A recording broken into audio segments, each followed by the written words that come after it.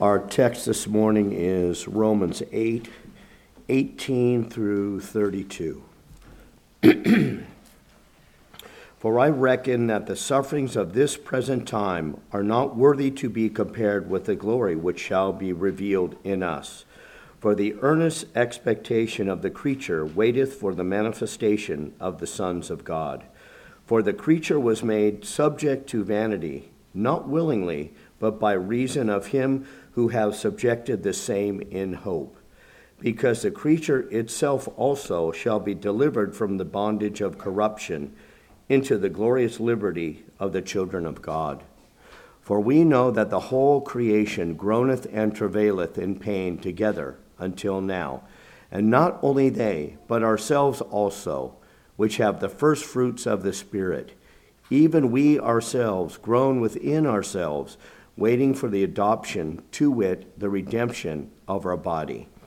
For we are saved by hope, but hope that is seen is not hope. For what a man seeth, why does he yet hope for? But if we hope for that we see not, then do we with patience wait for it. Likewise, the Spirit also helpeth our infirmities. For we know not what we should pray for as we ought.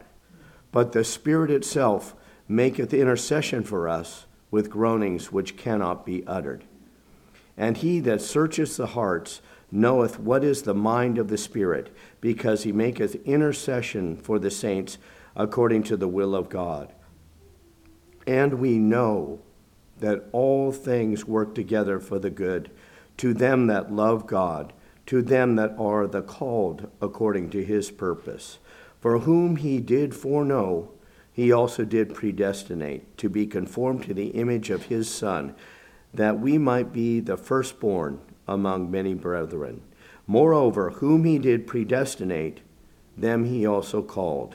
And whom he called, them he also justified. And whom he justified, them he also glorified.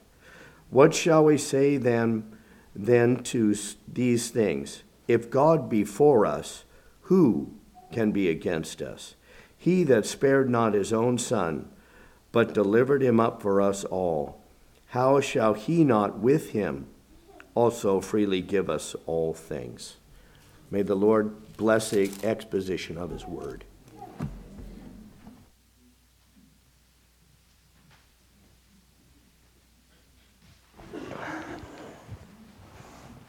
Will you pray with me as we come now to God's holy word?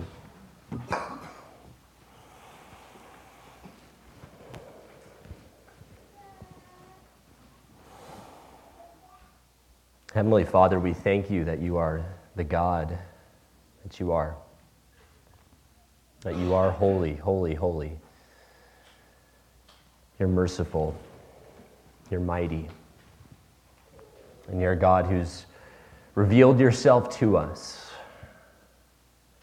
Revealed yourself to us in glory, in your Son, through your word.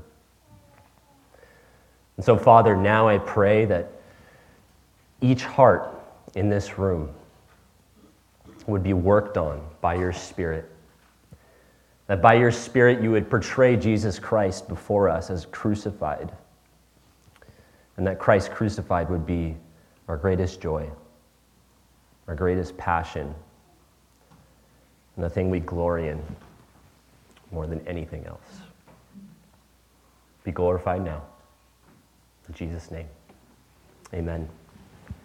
Well, it's a sincere privilege and a joy to be with you today on the last day of this year, expounding probably the most impactful verse in my life. And so I want to bring similar encouragement and help to you. And as we come to the end of the year and as we come into 2024, many of us have likely been reflecting or are going to be reflecting today on the year that passed and also looking forward to the year ahead, looking forward to 2024. And perhaps this year was relatively happy, and so we're thinking about more of the goodness that's likely to come our way in the year to come. And maybe the year was challenging, and so we're bracing ourselves for more more trials in the year ahead? And for most of us, it's probably a mix of both. Now, whether we're thinking about the opportunities ahead or the challenges to come or that mix, each of us who are in Christ need confidence in the grace of God to undertake whatever comes our way in this next year. And we need this confidence. We need confidence in that grace because it's unchangingly true that the Christian life is and will remain demanding and difficult for a myriad of reasons. And so our lives, both individually and corporately, as a body, will no doubt have challenges in the coming year. Jesus told us that this is a narrow road that we walk, and we'll need to undertake duties and undergo trials along that walk, including in the year ahead. Now, as I meditated on this verse, in particular Romans 8:32, I started to think about some of the challenges that would face us in the coming year, some of the challenges that face us as believers. And here are the few of the challenges and difficulties that I think might face us, some general species, categories of challenges. First, there's temptation. There are the spiritual hosts of wickedness in the heavenly places that are arrayed against us. At times like a sniper waiting to pick us off, and at other times like a cavalry charging at us at a full sprint. Those assaults of temptation can be intense. And if you're anything like me, those times make you wonder, how am I going to survive this onslaught and every other onslaught after and make it to the end? Do you ever ask yourself questions like this? How am I going to get there to be with Christ in glory as weak as I am? How could that be possible? One more species of challenge and trouble that comes upon us and tempts us in a different kind of way than that direct onslaught to our flesh is the kind of trouble that comes from a hard providence. Something happens that feels like it's just going to break you. Someone else's decision or action or a sickness or a job loss or a natural phenomena or a not wrong, not sinful, though maybe a wrong decision on your part, an unwise decision, the kind of decision that has ongoing ramifications for yourself and for your family. Any one of these things can bring waves of discouragement to our hearts and lives. These are the kinds of things that come into our life and almost reflexively drive the question out of us, why? Why did that happen? Why did they do that? Why am I going to live with this? Another time of pressure and challenge in the Christian life can be those opportunities, those great moments of decision that our entire life direction and usefulness and happiness at least seem to rest on. We're always called to trust the Lord day by day.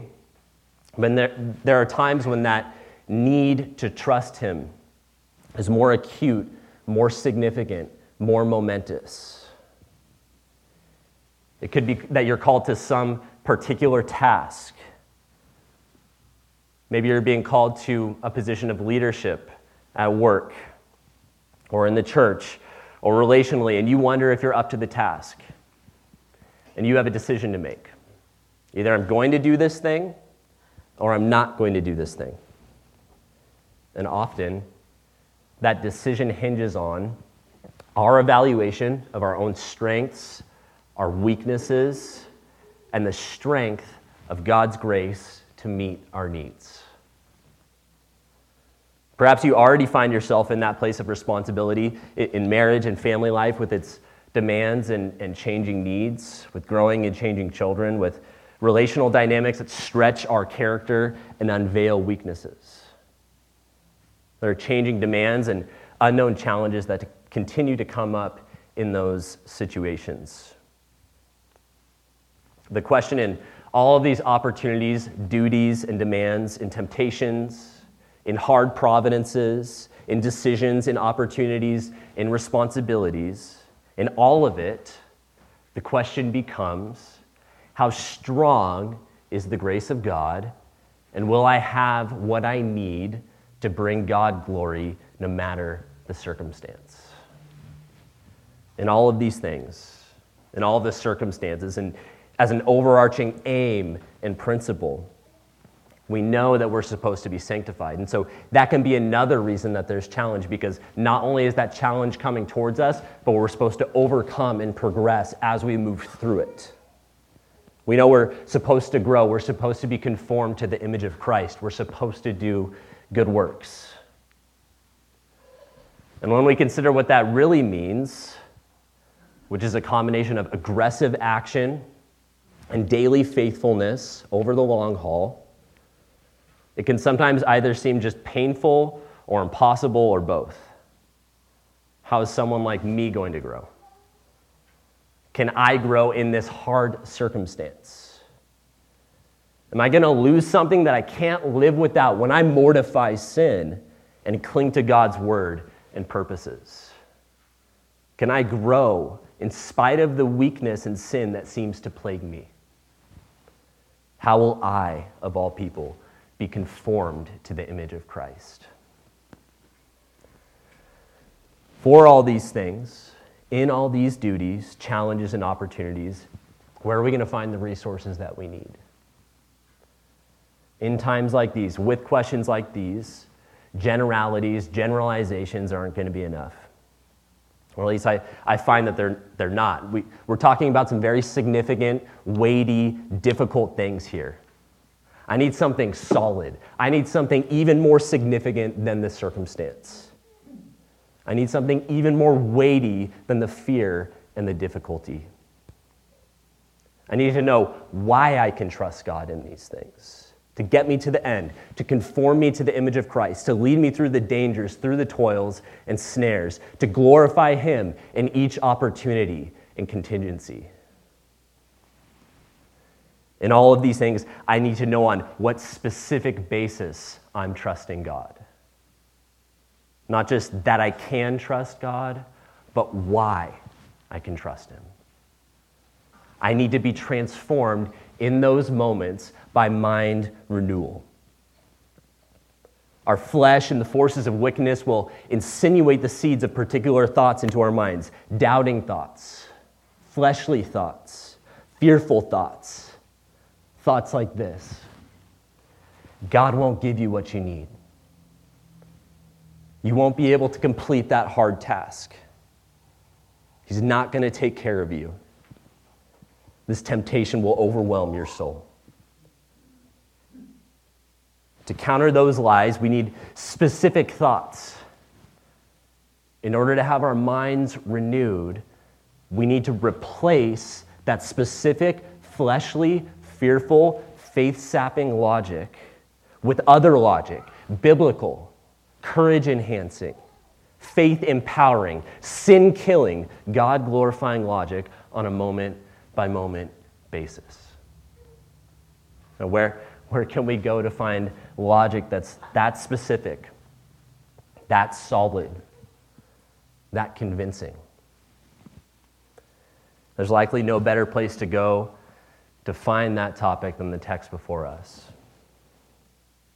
As we look at Romans 8:32, we're going to see that the Father's past disposition towards us guarantees His future disposition.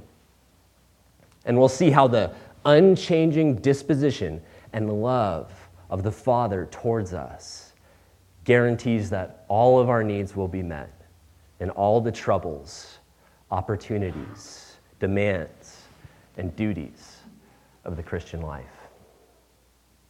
First, we'll look at the Father's past. It's been said that the best indicator of future behavior is past behavior. And that's why understanding the Father's future disposition, understanding the Father's past disposition towards us, rather, is so important for understanding His future disposition towards us. If I'm trying to understand this question and answer it, how will I know that I'll have what I need to endure this trial, to face this temptation, to fulfill this ministry or task, and ultimately to grow into the image of Christ, then I need to know about the one who is my only supply of all the grace I'll ever need. Look at verse 32 with me. First half of the verse says, "He who did not spare his own son, but gave him up for us all." Let me ask you, what's the central aspect of this verse? Is it the not sparing? Is it the son? Is it the giving?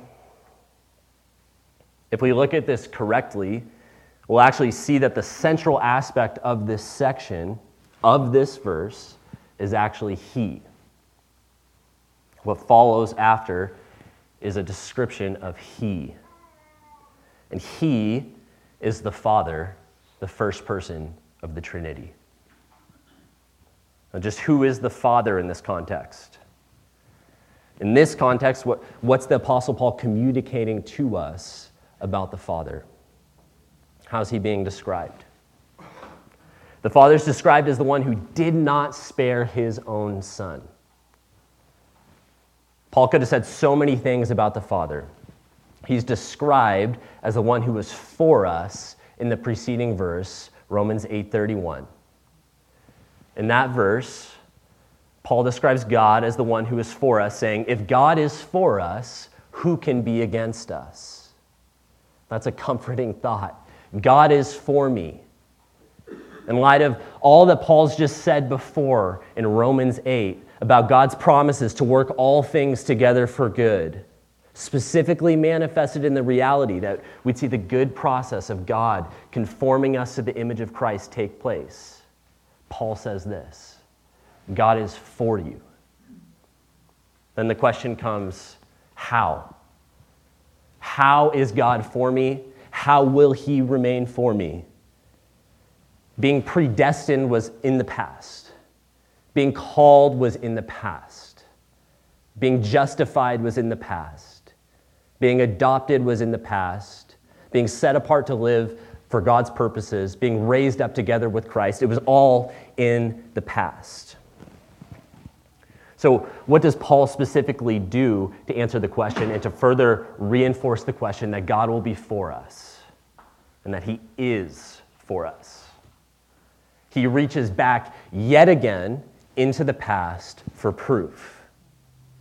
The proof that God is for us is found in past action on his part. It's found in past action on the Father's part. And the thing that he centrally highlights, the thing that he reaches back for and brings into the present, is the Father's giving up of his own Son. In light of the things that Paul's spoken about in Romans, where he's comprehensively preached the gospel, he could have said so many things. The Father could have been described as the one who justified us. He could have been described as the one who predestined us, who adopted us, who called us. He could have been described as the one who gave us the Spirit of adoption. But rather than describing the Father in any of those completely legitimate and biblical ways, where Paul goes here is to bring to mind the most weighty, costly gift that the Father could have given, namely his Son. The Father is described specifically in this context as the one who did not spare his own Son. So apparently, when we wonder whether God is for us, we're to remember him as the one who did not spare his own Son. When you wonder whether God is for you and will provide what you need in that massive decision, you're to remember that he didn't spare his own Son. When you're wondering whether he's for you in the midst of a hard providence, you're to remember that he didn't spare his own Son. When you're wondering whether you'll make it to the end, you're to remember that he did not spare his own son. When you're wondering whether God is for you and will conform you to the image of Christ, you're to remember that he did not spare his own son. Now, why? Why should we remember that specifically? Again, it's best if we avoid generalizations here. If we know and trust the scriptures, we know that God loves us if we're in Christ. And we know that Jesus dying for us, not being spared for us, is the central element and demonstration of that love. But in those pains of life, in the fears of life, in the difficulties, we need a logic that counteracts our fleshly logic. We need a logic with proof and evidence more solid than the agony and struggle and challenges of life. When you're in pain, that's real. That feels so real. When you're afraid, it feels like you're enveloped in a tornado. Those emotions can be disorienting. When you're wondering whether you're going to have what you need to do what you need to do, that doubt can be like a boulder that you walk around with on your back. And that kind of emotion can be debilitating. Now, whether it's disorientation or debilitation, as I mentioned earlier, these feelings speak things to us. These intense emotions form thoughts in our minds. The intense emotions triggered by difficulty cause thoughts to form, and those thoughts are often in the form of a doubting question. And one of the things they say to us is this: is God for you? And we're wise to say, yes. Romans 8:31 says, God is for me. I know it, I believe it, I trust it. But God is so good and wise and considerate of our frailty that he gives us not only the words that allow us to know that he's for us, he gives us a reminder of the weighty, costly, incomprehensible action that shows he's for us. And he does that by reminding us that in the past, he did not spare his own son. This is the Father's past. The best indicator of future behavior is past behavior. And that's the case here. Now, what has the Father done in the past, and how does that give me trust about what he's going to do in the future? What exactly did it mean for him to not spare his own son? In order to form a foundation for that connection, we need to think about the love of the Father for the Son. The foundation of our confidence in God's disposition towards us in the future is a combined understanding of the love that God has for his own Son and the suffering that the Son endured. That's our foundation, the combination of those two realities. And we can begin to lay this foundation in part by comparing some of the best human love with the love of God the Father for God the Son. Good earthly fathers love their sons, maybe even with the best kind of love that a redeemed yet sinful man can muster. But this heavenly Father who loves this beloved Son has no sin. So there's nothing hindering him from the greatest kind of love. God the Father has no flaws. No sin has ever come in the way of his love for his Son. He's love itself. He's perfect, and his love for his Son is perfect. And earthly dads love their sons as sinful as their sons might be. They love their sons at times in spite of what they do. In contrast, God the Father loves what is perfectly lovable, namely, his perfect Son. What's the point of all this? Am I trying to denigrate human love? Is it an attempt to denigrate the love between an earthly father and an earthly son? That's not the case at all. That's not what I'm trying to do. It's just to say that the goodness of the best earthly father-son relationship, as good as it is, and it's very good, pales almost infinitely in comparison with the love of the Father for the Son. He's the Son of his love, the perfection of beauty, all that's good and right and true. Loved by the Father, the one who loves everything that's good and right and true. He's his own Son. What comes before that phrase, his own Son, in our text? What immediately precedes that phrase? What at least might seem to make sense to us would be he who blessed his own Son, or he who highly favored his own Son, or he who exalted his own Son, giving him all things, he who honored his own Son.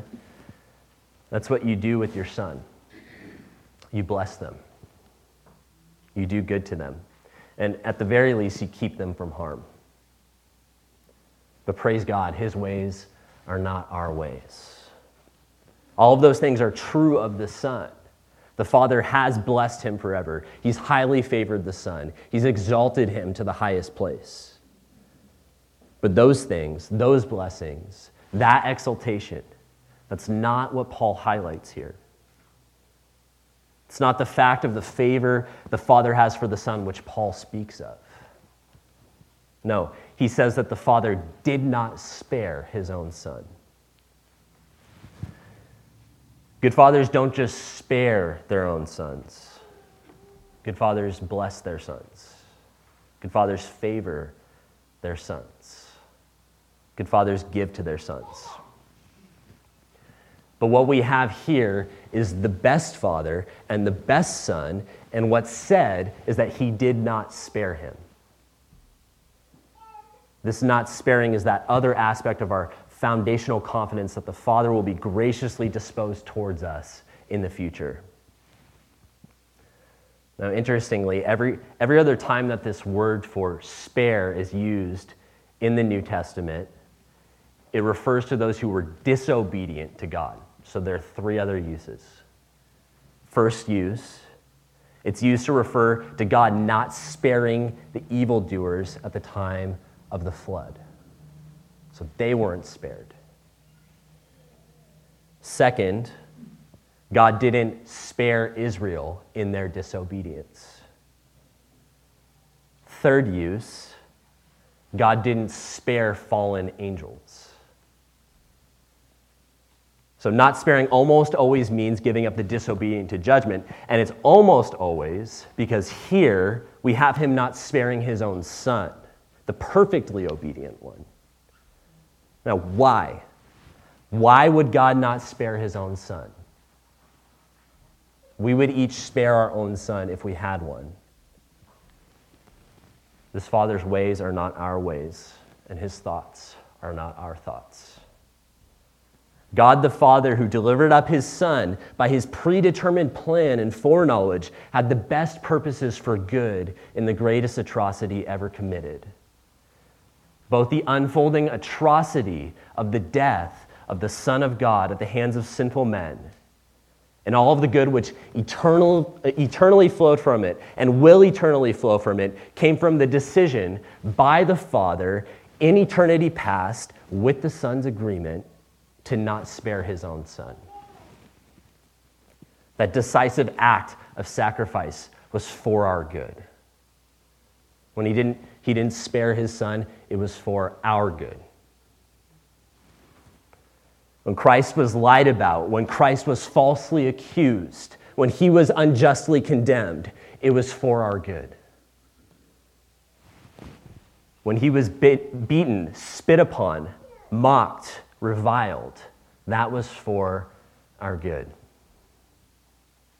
When he had nails driven into his hands and feet, when he was hung, exposed, poor, and shameful upon that cross, crowned with thorns, blood flowing down, that was for our good.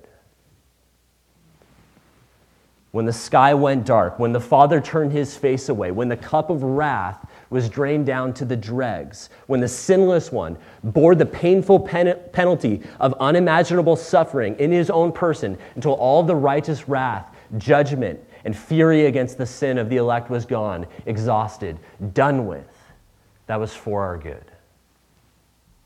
That's what our text says, isn't it? He who did not spare his own son, but gave him up for us all. He gave him up for us all, the people of God, who have been predestined, called, justified, adopted, who have received and rested upon Christ as our sole hope. It was for us. It was for you. If you don't know him, if you haven't received him, if you haven't embraced the Son and all of his benefits, will you not embrace him now? Will you reject such love and grace? Will you reject such a Father? A Father who will embrace you as a child, if you'll have him as a father. A Father who did not spare his Son for sinful people like me and like you. This Father who loves the Son so much with an everlasting love, with an incomprehensible love, with a love from all eternity, decided to put the most awful load, the most terrible burden, the most heavy weight on the Son. Now, how heavy was that load and how terrible was that burden? I think we get a good picture of this when we look at Jesus in the Garden of Gethsemane. There Jesus was the night before the crucifixion in the garden, the God-man who was all glorious and all sufficient from all eternity, the one who created all things, the one who was upholding all things by the word of his power, the one who showed forth the glory and majesty and might of his full deity while yet incarnate. There he was, the most powerful man or entity or anything to ever walk the earth, being very God. There he was, the sweat pouring down like great drops of blood as he contemplated the cup of God's wrath. Full deity and yet true man, pushed to the limit. Have you ever had a night like that, where your limit was reached? And I'm not saying in a sinful, lose your temper kind of way. I'm just saying you were pushed to the edge in your weakness. You're at your wit's end. You're struggling. You're crying. You're crying out to God, and you're struggling to pray. And this isn't to, again, denigrate anything in the human experience, but if we were to multiply our worst night infinitely and think about what we were facing on that night, that's what Christ faced that night. That's the barrel that he was staring down. He was fully man. And so he felt what he felt in a real way. And that weight and burden was absolutely off the charts. The one who held up and holds up the entire universe with ease was about to take on what seemed to him to be an unbearable burden. The weight and burden in the face of facing the cup of divine wrath was incomprehensible. The weight was so heavy that he prayed for it to be taken away if there could be another way. And this is the weight that the Father did not spare the Son of. Enough weight to push the all-glorious, all-powerful, sinless Son of God to his absolute limit. And the Father gave this burden to the Son for us. He did that for you. The Father gave the Son that burden for you. What love? What love of the Father for us would cause him to give his beloved Son up for us all? Infinite love, incomprehensible love, love like the love he has for the Son. The Father's love for his chosen people is as high as the heavens are above the earth. This love for us, demonstrated in the giving up of the Son, is the love that inspired these words. Were with ink the ocean filled, and were the skies of parchment made, were every stalk on earth a quill, and every man a scribe by trade, to write the love of God above would drain the ocean dry, nor could the scroll contain the whole, though stretched from sky to sky. That's the love that caused the infinitely loving Father to give up his infinitely loved Son for us all. That's why we, though born in sin, having offended a holy God, now have peace with him by faith, by forsaking every other trust and resting in the work of the not spared Son. While we were enemies, we were reconciled to God by the death of his Son. God shows his love for us in that while we were yet sinners, Christ died for us. There's no condemnation for anyone who's in Christ Jesus, in the Son who the infinitely loving Father gave up.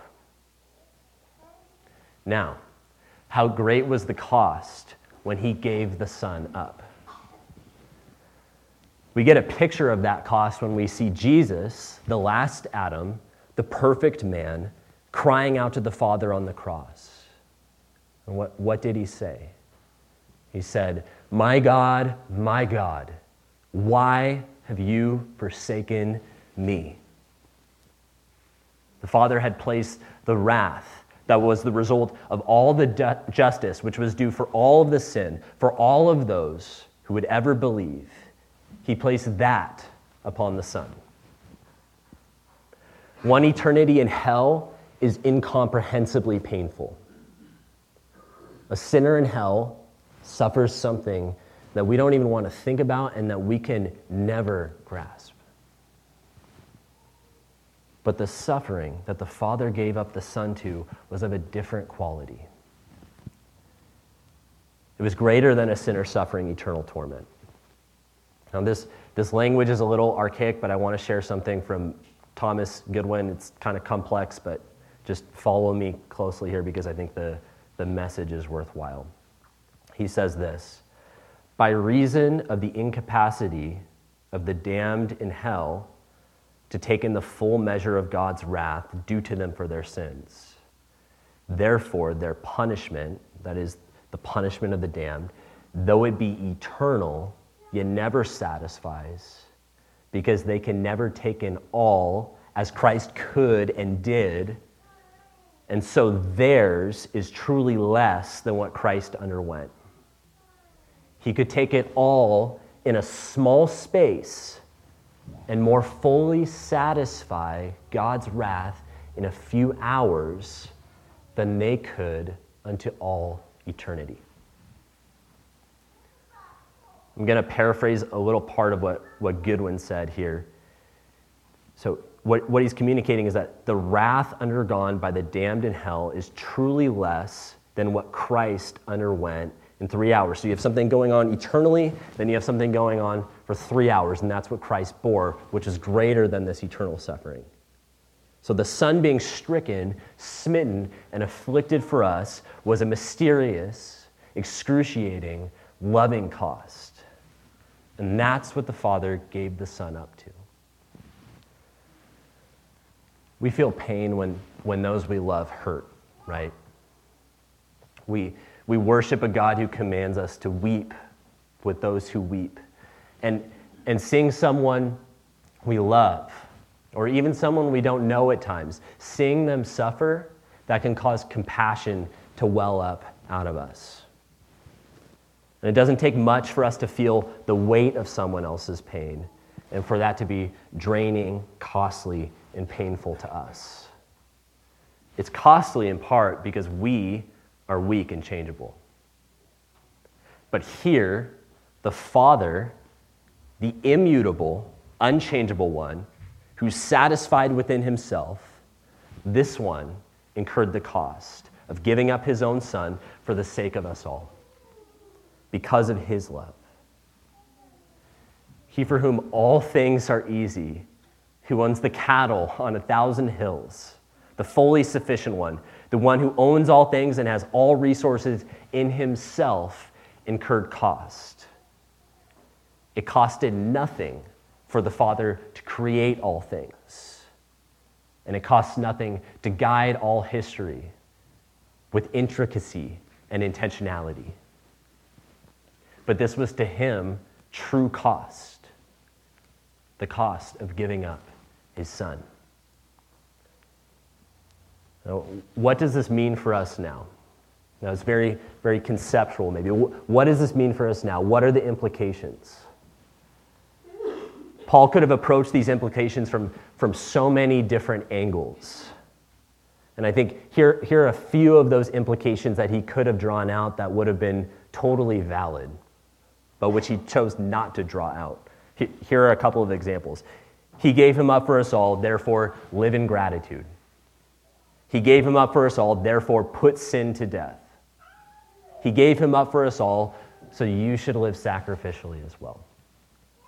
Those are all legitimate biblical things to say, biblical concepts that we could find elsewhere, but in the context, that's not where Paul goes. Paul makes a different kind of connection. Remember your needs, your fears, how you wonder if you can make it to the end, if you can endure temptation, if you'll make it through the hard circumstances you're in, or the hard circumstances that might be coming, or hard providence. How you wonder how God can use you for a difficult but fitting task. How you wonder whether God is conforming you and will conform you to the image of Christ. Here's the answer to all of that wondering and all of those doubts. A God who is so loving in the past, so infinitely loving, so as to give up his infinitely loved Son in order to love sinners, will surely love you in that same way in the future, from now on and unendingly into eternity. And that kind of love means meeting every kind of need for every person for whom the Son died. That's the Father's future towards all of us who are in Christ. Having given us the greatest possible gift, having incurred the most monumental cost in the past, how will he not also with him in the future freely give you all things? This is what many have recognized as an argument from the greater to the lesser. It's a way to prove a second premise by citing a first premise. It's to say, if this first thing is true, this greater thing is true, then this second, lesser thing is true as well. So here would be a few examples. They're not the best, but bear with me here. If you can sprint, you can walk. Okay, you can sprint, you can walk. Or if you have $10 million, you can buy a book at Goodwill. Okay, so if you can do these things or you have these things, you can do or have these other things. The first premise definitively and convincingly proves the second premise. And Paul does the same exact thing in the text, but with something far more weighty, more glorious, and more impactful. So here it is. He who did not spare his own son, but gave him up for us all. First premise, that's the greater thing. How will he not also with him freely or graciously give us all things? That's the lesser thing, much less. The first thing proves the second thing. As I mentioned, there was a cost incurred in the giving up of his own son. But when he gives you all things, he incurs no cost.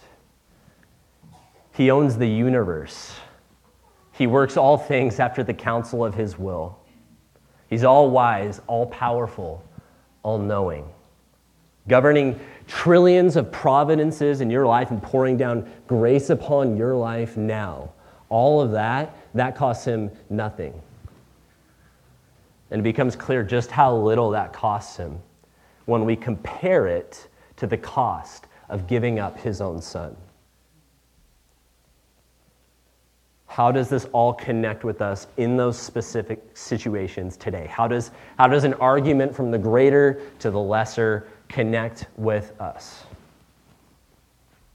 Going back to those questions, will you make it to the end? To be with Christ in glory? Of course you will. He gave you his own son. He's not going to buy you with the blood of his own son and throw you away after. Sane people don't spend all they have on a piece of art or some other valuable and then fling it off a cliff the next day. Sane people don't do that, and God is more than sane. He's all wise and truly loving. Having given up the Son for the payment of your sins, he's now furnished you with everything you need to endure. He sealed you with his Spirit. And even now, he's given you the high priestly intercession of Christ to assure you and ensure that you'll make it to the end. Will you be able to fulfill your duty or to complete the task of costly obedience that's before you?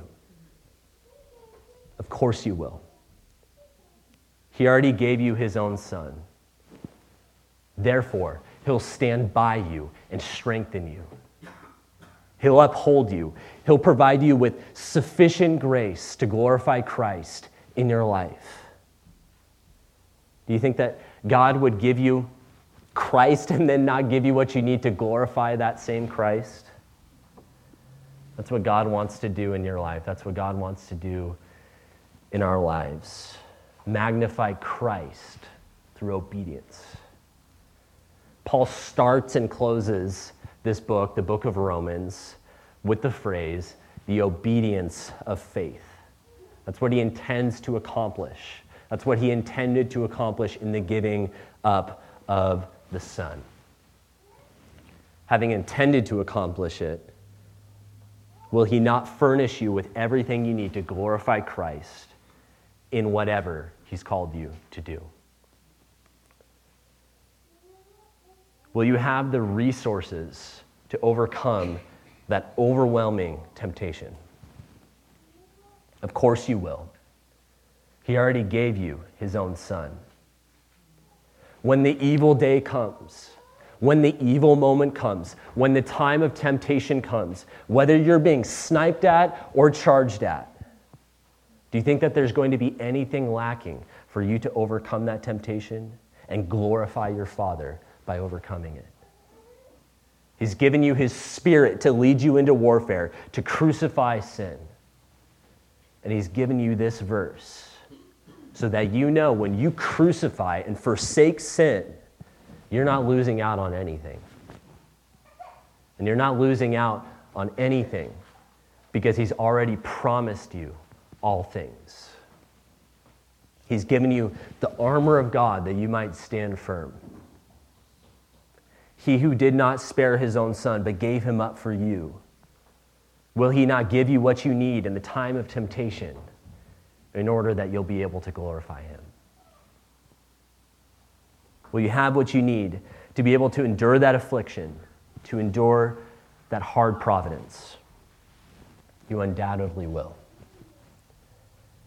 He can even provide what we need by totally altering how we see our afflictions. And he does that by the logic in this very verse. He who did not spare his own son gives us these afflictions and the grace needed to endure them and grow through them.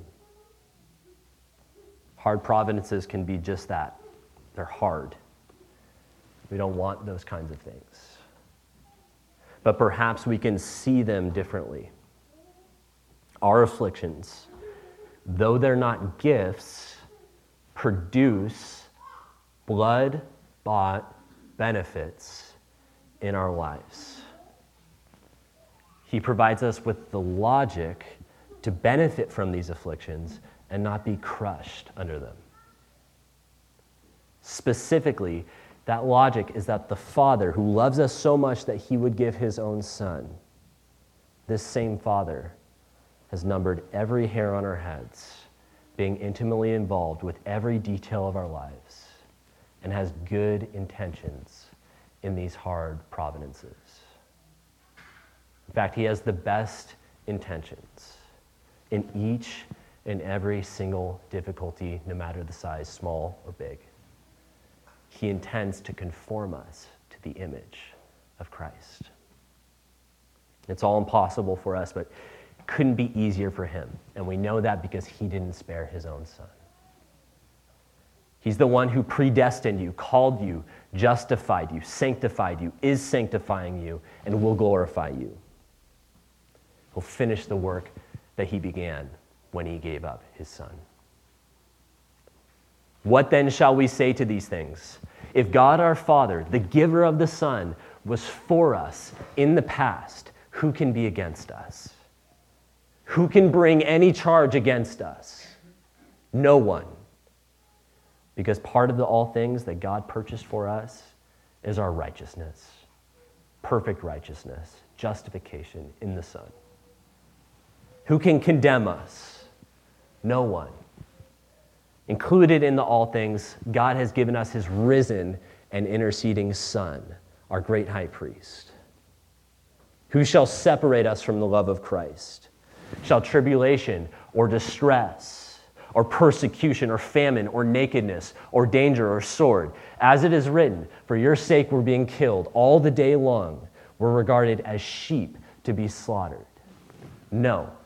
In all these things, we're more than conquerors through him who loved us.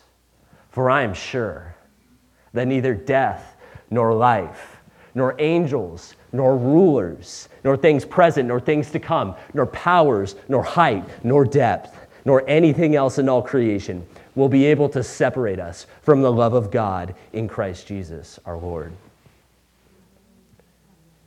Nothing will separate us from this love, this perseverance empowering, justification guaranteeing, affliction sweetening, grace providing, sanctifying love. Because the hardest thing, the Son not being spared, was already done for you. This love ensures that in your life now and at every moment in the future, you'll have all that you need. Because everything that you need has already been bought and guaranteed by the precious blood of a perfectly loved Son. Will you pray with me?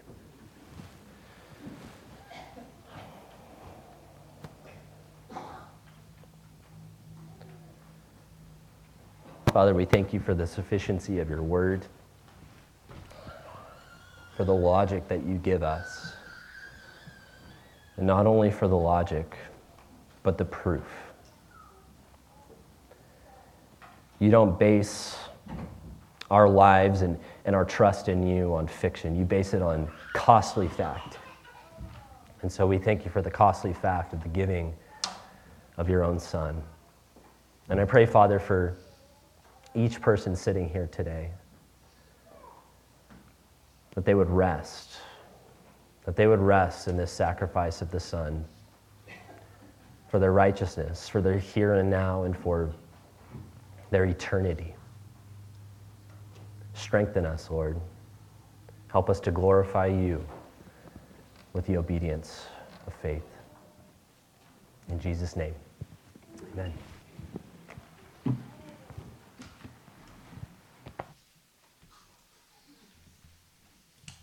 Let's